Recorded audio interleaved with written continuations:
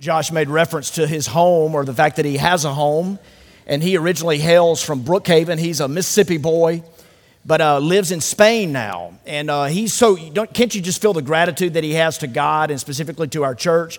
And one of the reasons, this is right, Josh, just wave or nod your head if this is affirmative, but we give Josh money to do missionary work, worship work over in Spain. So he loves us for that. So if you give here, we're grateful for that. You allow the church at Fondren to extend itself far beyond the borders as we minister here in the local community and out there in the world. Josh, we thank you for being here, for being a friend, and for leading us today in these months. And he led us in Dueling Hall one time, and he was playing the guitar and the drum, the bass. It was like Mumford & Sons. He was just getting after it. We're going to do that Mumford & Son thing real soon, I think, with Josh. Before I came in the sanctuary today, my friend Joseph Jordan, he's sitting right over there. He said, "Hey, Robert, nice vest. Are you going to work the blackjack table?" Which proves that Joseph can get in my head before the sermon, but I can call Joseph out during the sermon. I want to begin this morning telling you about something that I learned this week. Something I learned about this week, about some real special guys. A couple of them, or one of them is on the front row drinking coffee. He's only 11. But my friend, a real special young man, Haddon McLeod, I heard hatched an idea. And he wanted to grow in his faith. He wanted to grow in his friends, grow his friendships. And he got a couple of guys, Will Gibbs and Wesley Green, the last name you may recognize because he's mine. And they got together one morning. Now look, little guys want to be like big guys, right? So they decide they're going to get together early, well before school, about an hour before school. They're going to meet at Primo's. Of course, they need rides. They bum rides off their parents. And one of the dads had to sit a couple of booths over so he could take them to school when it was done. But Wesley, my son, came up with a few questions. 5 questions they wanted to discuss, these 3 boys. And here they are, entitled, Taking God's Path. What can you do to get closer to God? How will you take a stand for Christ? What has God laid on your heart? How can we spread the gospel? How will you be a godly example to others? How great is that?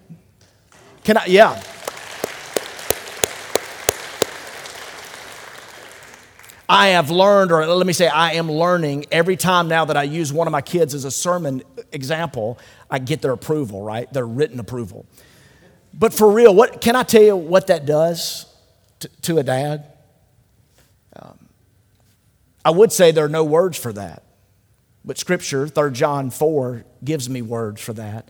I have no greater joy than to hear my children are walking in the truth. That word joy is amplified this morning from 3 John 4, because that's what I want us to talk about, joy. You got it? So when you walk away, hey, what did the preacher talk about today at Fondren? He talked about joy. And we're learning about Nehemiah and so many great ideas. I've shared it each week, I think. If you're an artist, an entrepreneur, an innovator, a leader in church, a business, nonprofit leader, you're going to plant a church or start something one day. Nehemiah has lessons, just so many lessons for you. And what I love about Nehemiah, really maybe my favorite phrase in all of Nehemiah, I bet you've heard this, I bet you've heard me say it. The joy of the Lord is your strength. That's what I want to talk about this morning, joy, and specifically the joy of the Lord being your strength. Every word is going to count. The joy of the Lord is your strength. The Persians were about 400 to 500 BC. That's the era of this writing.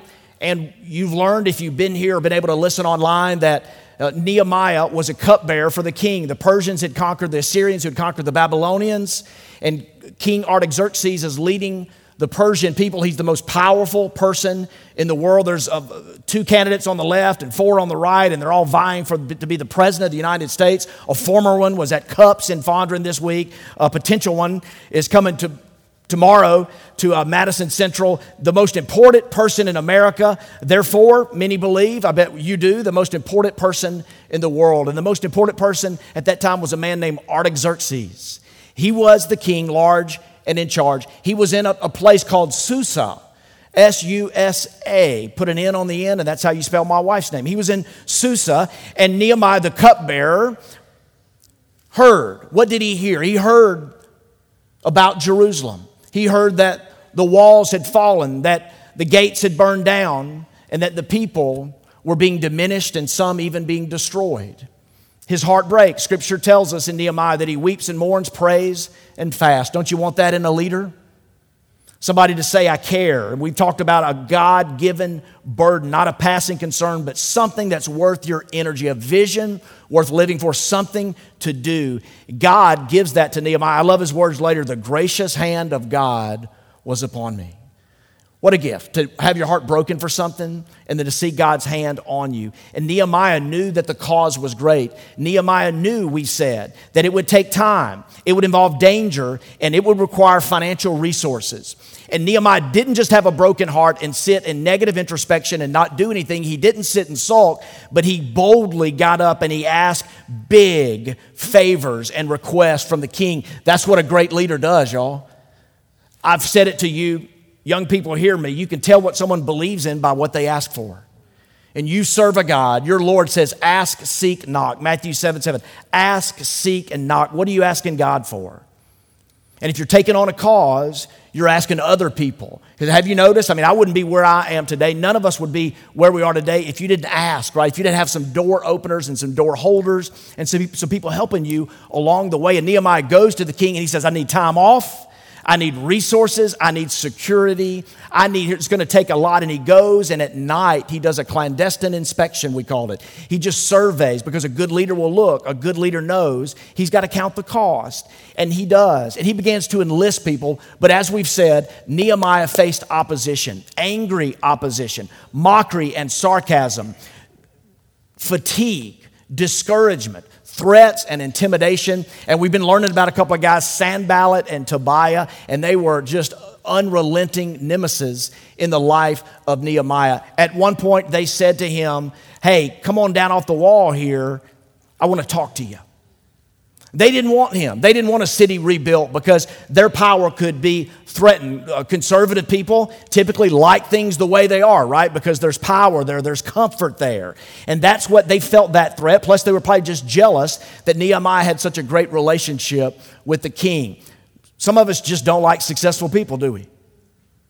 And Nehemiah, despite the time that it took, the danger that it involved, and the resources that it required, and the opposition that he faced, he stayed after it. And Sanballat, we've learned somewhat humorously, it tells us that Sanballat was, he invited Nehemiah, down to the land, to the valley of Ono. And Nehemiah said, oh no. And maybe my second favorite phrase of Nehemiah is chapter 6 and verse 2. It's this phrase right here. It shows his focus. I am carrying on a great project and cannot come down. Focus. It is distractions. It is the distractions in your life that can potentially destroy you. God, give us focused leaders. Give us leaders who are not easily discouraged, but have fierce resolve, who say, hey, I'm not coming down. This is a great work that God is calling us to do. And it's almost anticlimactic. It shouldn't be. But in that same chapter, chapter 6, I'm not talking well, I'm just stuttering here. We'll get it figured out. Slow down, brain, pat your foot, rub your belly, look at your sweater vest, think about blackjack. And here's what we're going to say. In the same chapter, chapter 6, it says to us that the wall was rebuilt. It was done. We asked Nehemiah the question when he was going through all the angry opposition, the mockery, sarcasm, the discouragement and fatigue, the threats and intimidation from Sanballat, Tobiah, and an ever-increasing resistance movement. Nehemiah, do you want to quit? And Nehemiah said, no, I'm not going to quit until the work is finished. I'm not coming down off the wall. This is a great work. God, give us leaders. Give us leaders in the church. Give us leaders in the global church. Give us leaders in America. Give us leaders in this church and in this city that will say, this is a great work that you've called us to. And there are many people who want to go to lunch with me. And there are many people who want to distract me. And some of them do not have my best interest at heart. And I am not coming down off the wall until the wall is completed. And we said last week, we looked at Nehemiah chapter 8, where the people gathered. And Nehemiah, who was a visionary activist and a gifted administrator, he took a back seat. All of a sudden, you see a man step up, a priest, a scribe, a teacher of the law, a man named Ezra. And he stepped up and he led the people. Ezra chapter 7, there's a reference here, and I've never shared this with our church, but it's a verse that's meant as much to me as almost any in all the Bible. When I was in college, it was a verse that oriented my life, the rest of my life. It says this about Ezra, that he set his heart to study, to teach, and to practice. That's a voice I heard when I was in college. I heard a lot of voices in college. But later in college, I heard one, not an audible one, don't freak out, don't leave just yet. But I heard God speaking to me, and I heard a call to say, Robert, this is your call. But you need to set your heart to study, to teach, and to practice. And for me, that's a wall. It's a call in my life. So Nehemiah steps back, and as we learned, if you were here last week, Ezra led the people, and they had a 6-hour sermon. And remember last week, if you were here, you stood up and said, go, Robert, go, preach on, preach on. 5.5 more hours. Remember you chanted 5.5 more hours. 5.5, it was a little phonetically awkward, but 5.5 more. Remember that? Is that just up here, or what happened there? But they went 6 hours. Scripture tells us in Nehemiah 8 from morning to midday. No singing, Josh, at the time. They should have, but no singing. They just heard the word. And it said they were broken. And we talked about last week that God meets people at the intersection of hope and pain. They had hope. Why? Because the wall was rebuilt. They had a chance. You're saying there's a chance. They had a chance. But they had pain because they had a lot of uneasiness. They had been pillaged and raped and some of their people destroyed. So they worried about their future. We got this wall, we got some protection, but what now? What now after the wall? They praised God. And we learned last week that the people were broken. That the leader that was broken, whose heart was broken, he led the people. Ezra steps up. The reading of the word led to their brokenness. You know, when we gather together, there ought to be confession. When we gather with one another, we ought to confess our sins to one another. The Scripture doesn't have a lot of affirmation to concealment and cover up and containment. It talks a lot about confession. Man, will make a few people nervous in the room, but back in December, a few weeks before Christmas, across the street, we were at a community group, a small group that we led. And I don't know what precipitated this, but I just asked all the couples, there's 6 couples, 6 other couples, and I said, hey, have you guys ever flipped anybody off, like on the road, any road rage? And one of the guys, I mean, this wasn't totally random. Something made me ask the question, right? And one of the guys in the group said, yeah, just, a couple of weeks ago. And then someone else in the group said, my husband, sitting right here, he would probably never flip anybody off, but he does get road rage, and he wants to teach them a lesson, right? Like we got our little boy in the back, but he wants to teach them a lesson. And then one woman in our group said, I would never flip anybody off, never have on the road, but if they don't let me in traffic, I give them kind of a sarcastic wave like that. I thought, man, this group is getting real. This group's got sin. These people are troubled. They don't need to be in the pastor's group, right? They're not worthy of us. No, the truth is, I'm being playful and a little bit flippant, but the truth is when we do get together, we do need to share. We don't need to act like we're pristine and perfect. That the mistakes of the world and what's common to flesh and blood humanity doesn't happen in our hearts. And whether we act on it or have an attitude about it, because that's what Jesus would say later, Jesus' words, as the master teacher, penetrate greater than any other ever. And he said just the attitude of just the thought of it. But when we gather, we ought to be real with each other and confess. And that's what happened here with these people. But Nehemiah, they're told here in chapter 8 to party, to have a divine celebration. And this morning as we talk about joy, I want to focus on what it really means. Some people now will say this, some people are joy carriers. Do you know any joy carriers? It's easy. The barometer is this. This is the litmus test. You want to be with them. If you work with them or live with them, when you pull up, one friend of mine calls it the parking lot test. If you see their car, you smile because they're there. And a joy carrier is going to bring you life. Here's my advice. If you know a joy carrier, prize them, thank them, and above all, be with them. But some people, some of us, are joy impaired. And we suck the life out of people. We're committed to be joyless and to live with a victim mentality throughout all of our days. Maybe you've heard the old preacher story. I say it's an old preacher story because it's, made up. But there's a man, a farmer, and the farmer has a neighbor who's joy impaired. The guy never finds happiness in anything. He's always detracting from the farmer for everything that's good in life. This joy-impaired neighbor, he would have gone out on a day like today and found something wrong with it, right? And this man was trying to please this person, trying to encourage him to laugh and to enjoy life. And one day the farmer bought an old hunting dog, and he trained the dog. And it was known as the world's greatest hunting dog, the best trained dog ever. Phenomenal what it could do. And the farmer and the dog and the neighbor were out in the field, and he showed his unhappy neighbor, hey, this dog can sit here for an hour without moving. He can pick up a scent from a mile away. And the joyless neighbor wasn't impressed. So the farmer shoots a duck, and the duck falls in the middle of the pond, and the dog runs, this highly trained dog, and he runs to the water and walks on the water and gets the duck and brings it back and lays it at his master's feet. And the farmer says to him, how about that? And he says, well, I guess your dog can't swim, can he? Do you know some people like that? There's wow and wonder and awe, and it's right there. But they cannot acknowledge it. They certainly can't appreciate it. When Jesus came, he looked into the faces of very grim, sour, scowling, stern, religious people. And he shared stories constantly about weddings and a groom and a party that ought to be here and a party that's to come. He hung out with drunkards, and he was accused of being a glutton. Probably because of their festivals. We know Jesus fasted. We know he fasted for 40 days. I bet nobody in the room has done that, or very few of you have done that. Jesus fasted for 40 days. He knew the power of the fast, but he knew the power of the feast. He knew the power of a party.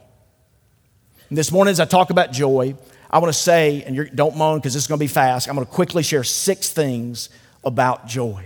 6 things about the joy of the Lord being your strength. The first, quickly, is joy as celebration. Nehemiah chapter 8 and verse 10, joy as celebration. Let's look at that passage right here, Nehemiah 8:10. Then he said to them, go your way, eat the fat and drink sweet wine, and send portions to anyone who has nothing ready. For this day is holy to our Lord, and do not be grieved, for the joy of the Lord is your strength. Eat the fat, drink sweet wine. You would think a prophet would say, eat the locusts and wild honey, eat the Brussels sprouts. Or don't eat at all, right? Fast, because fasting, we've talked about this, fasting is humbling, and it shows us it's disciplining, and it's denial, it's refining, it's longing.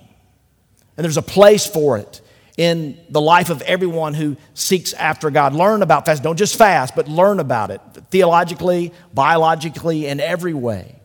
But there's a place for fasting, but there is a place we learn throughout Scripture for feasting. And Nehemiah is saying, hey, it's time for Twinkies and Frito-Lay and some really good drinks.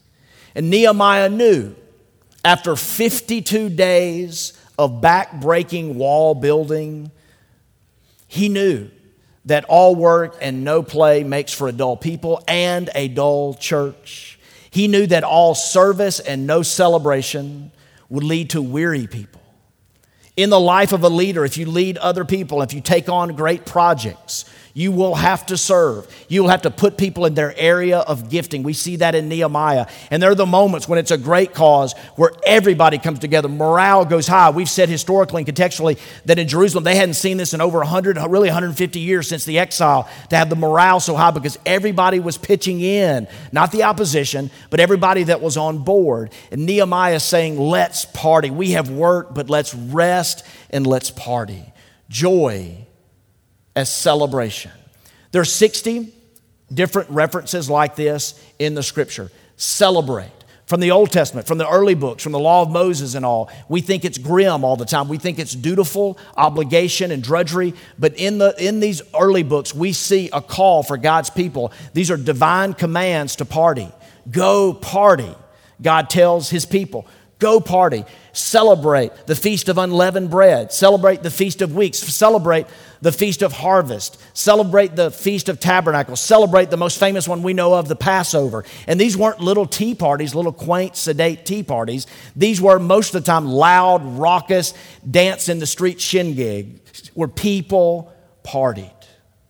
And God desires for us to have joy as celebration. Not, let me say, not as hedonistic celebration, not that philosophy that the Greeks would later make famous, which is seek pleasure at all costs, pleasure upon pleasure upon pleasure, to your own personal gratification and to the hurt of others. We are in many ways an ignorant society. We say, I'm doing this and I'm not hurting anybody, but we're blind to who we're hurting. And many times we're hurting ourselves. And you've heard me or someone teach before the law of diminishing returns. Do you get that? What brought you joy yesterday no longer does it anymore. And if it's just a hedonistic pursuit, where it's not a savoring of God's gifts and the giver of the gifts, it can lead to a philosophy that's going to hurt you, that's going to hurt other people. The law of diminishing returns, what gave you joy yesterday is not going to work today. That's why young people, we talk about God's protection. When He gives us a command or a law, it's not to hurt us, it's to protect us, and it's to provide for us. The law of diminishing returns hurts a lot of us. This is joy as celebration. And secondly, it's joy as choice. In Deuteronomy chapter 8 and verse 12, we see that the people, when they were going away, it said that they understood. Do we have that verse, chapter 8 and verse 12? And all the people went their way to eat and drink and to send portions and to make great rejoicing. Remember, part of their brokenness and confession, they weren't like our group confessing road rage. They were confessing deeper sins, real sins. They have exploited the poor. They have not cared for the needy. We are not just going to have feasts, but we are going to share. We are going to give to those who don't have need. You see that in Nehemiah. It's God's heart for the world we live in. They made great rejoicing because they had understood the words that were declared to them. You see, joy is a celebration. Joy is a choice. And you have to understand what joy is and what joy is not. Somebody who said, I don't know who it was, the source as I've studied it this week is anonymous, but joy is not getting what you want, it's appreciating what you have. Now, can I just say, that's a home run, slam dunk, touchdown pass. Joy is not getting what you want, it's appreciating what you have. I remember not too long ago being in an airport terminal and our plane was delayed. And mostly there were just a bunch of depressed people. Complaining people. It's a culture of complaint. And we were looking. We knew the plane was delayed because the screen said so, and so did the faces of all these bored, weary travelers. But one guy was smiling and laughing and looking at the runway with just wide-eyed wonder. Every takeoff was a cause for celebration. Every landing was a reason to rejoice. At one point, he would scream and he got on the floor. He was rolling with laughter, this 4-year-old boy. Some of us say, man, we had a great time last night. We were rolling with laughter. No, you weren't. You were standing up or sitting down. You had your arms crossed. You weren't rolling with laughter. This little kid was rolling around on the floor with laughter. Joy's not always getting what you want. It's appreciating what you have. And I remember writing at that time in a journal this idea right here. Little children don't have more to celebrate. They just celebrate more things. And your Lord said to you, to us, in Matthew 18, if you want to come into the kingdom of heaven, who doesn't? If you want to enter the kingdom of heaven, you must be like these religious people. No. You must be like this child. In fact, Jesus brings it strong. Some people think Jesus is soft. Jesus brought it strong. He said, in fact, you won't enter the kingdom of heaven unless you have the heart of a child. You're not called to be childish, okay? Guys who won't grow up, men, look at me. I'm not saying be like your woman wants you to grow up, okay? Grow up. Don't be childish. Mature, okay? Be mature. But all of us need to be childlike. Little children, they celebrate and they teach us how to celebrate. And this choice is the third thing I want to say. It's joy as relationship. Joy as relationship. It's true in this context. Nehemiah says the joy of the Lord is your strength. But if you see the communal aspect, he's really saying to us, the joy of the Lord is our strength together. What I love about Nehemiah, and I shared this last week, we are not preaching this book line by line, verse by verse. We're looking at it thematically. You wouldn't want me to preach it line by line, verse by verse. Go read Nehemiah. Now, I believe it's all infallible. I believe it's all inspired. I'll back that up. I'll defend it. I'll talk about it one-on-one. But there's just a list of a lot of names. But what I love about that is a leadership principle. It's not genealogy. It's a listing of names of people who participated, people who helped out. You'll see eventually high-class people helped out. They didn't want to at first. They griped and complained. Moving these bricks, it's too good for me, too low for me. But people pitched in and people used their gifts and morale was high. And he lists their names. And that's a principle of leadership, of a good leader, right? Nehemiah was able to identify people. He knew their names. He noted their accomplishments. And over, there's this call to be together, to work together, to serve together, and oh, by the way, to rejoice together. One of my faves, Romans 12, rejoice with those who rejoice. Is that easy for you? Rejoice with those who rejoice. Romans chapter 12. Don't limit your life by just celebrating your own triumphs. You have people around you, people that you're called to. And even if you're in some malaise, even if you're kind of in a pocket of boredom or maybe just a lack of achievement, nothing that seems noteworthy in your life, there's some people around you, rejoice with them. God's working in them, rejoice with them. What if you rejoiced in the promotion of a coworker or you rejoiced in a neighbor's grass being greener than yours? Now it gets difficult to think about that, right? When it gets real, but rejoice with those. Joy in relationship. Paul would write to the church at Philippi, and he would write about joy. He wrote from a prison, but he's tackled the subject of joy. If you want to sum up Philippians in one word, it's the word joy. Rejoice in the Lord always. Always. What about always? Well, you don't know? Always. Have you thought? Always. You don't know what's in my? Always. You don't know what's so? Always. Rejoice always. Rejoice always. But in the church, you know what threatened their joy? Relational breakdown. Philippians 4:2. If we get back up, Philippians 4:2. I entreat Euodia and I entreat Syntyche to agree in the Lord. Now you're laughing at me and you think, man, I hadn't handled the Bible accurately. Go to YouTube, biblical pronunciations, and type in that word. It'll give you a voice. It's a woman's voice, and it says Syntyche. Syntyche. And here's the trouble about Euodia and Syntyche is that it reminds me of Fonzie in Happy Days. But Euodia and Syntyche had trouble getting along. We don't know. The Bible doesn't tell us what their disagreement was. Probably their names. I'm not sure. You didn't have to think of any creative names, right? When I would get insulted or I insult my friends or Joseph, Jordan, and I insult each other, we call each other names, right? They just called each other their actual name.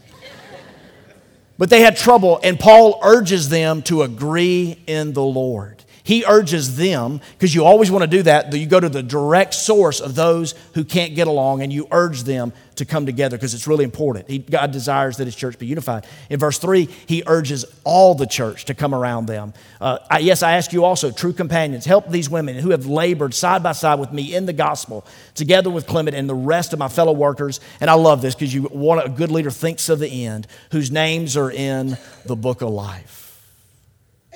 There's an eternity waiting on us out there. And as C.S. Lewis says, what we weave in time, we wear in eternity. And one of the things God wants us to weave in this time is joy and rejoicing together. And Paul knew that there would be a joy breakdown if relationships broke down. Holding grudges, growing in our anger, having an inability to reconcile does not make the church, the bride of Christ, be as beautiful as it needs to look to other people. And let's be real. A lot of us have been hurt in this. This is very personal for some of us. But here the scripture, Paul is saying, I implore you, because unity matters. And then Philippians 4:4, we jumped ahead on that. But here it says, rejoice in the Lord always. Again, I will say rejoice. Rejoice in relationships. Backing up, rejoice is celebration, rejoice is a choice, rejoice in relationships. And fourthly, I want to say this, rejoice right now. A lot of you know this. Teachers and pastors and youth workers used it against you when you were a kid and in a bad mood in the morning. But the psalmist says, this is the day the Lord has made. Finish it with me if you know it. We will rejoice and be glad in it this day. This day. Howard Hendricks, a seminary professor I took one time at Dallas, he says that most of us, all of us really live with a museum of memories or an encyclopedia of expectations. We're thinking of the past. We're thinking of stuff in the future. And the psalmist is saying, today, rejoice right now, today. And rejoice, is this the fifth thing? Rejoice regardless. The people of Nehemiah, they could have gone away. They could have gone away and they could have gone back to the way that it was. They could have gone back to fear and negativity, to weariness and discouragement. But he said to them, man, rejoice and rejoice regardless. There are things in your life that don't seem favorable at this point. Quickly, 3 phrases from 3 different Psalms. The first, let the afflicted hear and rejoice. Do you get that? God doesn't have his head in the sand. He's not saying, let everything work out your way and then you rejoice. He's saying, even let the afflicted rejoice. When you are afflicted, when things are not favorable in your life, when something's really hard, rejoice. Second Psalm, my soul makes its boast in the Lord. Let the humble hear and be glad, even when you don't feel on the top of your game. Next, Psalm 30, here we go. I will sacrifice, that's the same verse. I will sacrifice with shouts of joy. It's not natural, but you began to sing. One of the beautiful things about church history is to see our history, to see the history of the church, to see the history of God's people, to see God's beautiful work and the people in colonial America, in the African American community, people that were marginalized and looked past, people that were persecuted and pushed away, and to see the beauty of people coming together and singing and rejoicing and offering it as a sacrifice of joy. Lastly, in this psalm, do we have another one? And now my head shall be lifted up above my enemies all around me, and I will offer in his tent sacrifices with shouts of joy. I will sing and make melody to the Lord. It goes on in Psalm 30 to talk about how God's anger, it only lasts for a little while, but then there's joy in the morning. Look, skip down if you will. For his anger, verse 5, for his anger lasts only a moment, but his favor lasts a lifetime. Weeping may stay for the night, but will you read that with me out loud if you can see it? But rejoicing comes in the morning. Rejoice now, offered as a sacrifice. Even when you're humbled, even when you're afflicted, even when things aren't going your way, offer the sacrifice of praise, the sacrifice of rejoicing to God, knowing that there will be a day. And as later as Paul would say, no eye has seen, no ear has heard, no mind has conceived what God has prepared for us. There is coming a day when there's real joy. It's in the morning. You and I are going to have to wait for it. Lastly, as we close, joy as strength. Joy is strength. The joy of the Lord is your strength. 3 things, super fast. Just thought bombs. If you're a note taker, you'll want to get these. The first statement is this. Rejoicing helps us arrange life so that sin no longer looks good to us.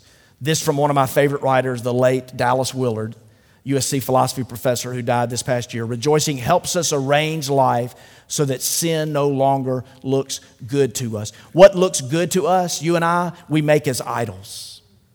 We make them as idols, and we think this or this or this is going to bring me all the happiness and the joy that I need. Kyle Idleman, a pastor, puts it this way. Idols are not destroyed by being removed, but by being replaced. The strength, when you have joy, it helps you overcome temptation. As one writer says, when you're hungry, when you're angry, when you're lonely and you're tired, you're more vulnerable and things look good, and you set other things up that can be for you a cause of strength and rejoicing. And God wants you to find those things in Him, but you're not going to defeat, you're not going to destroy those idols, those things that they're trying to make you happy, that you want to make happy, that aren't. You're going to have to not just remove them, you're going to have to replace them with the joy of the Lord. When I find my joy in Christ, sin does not look so good to me. and I'm called to arrange my life to enjoy the gifts God has given me. I see a lot of pastors who fall, a lot of leaders who fall because they're not honoring the Sabbath, they're not taking their vacation, they're not understanding how to deal with the obstacles that people throw their way and that God wants to call them out of. But enjoy the gifts and enjoy the giver of those gifts.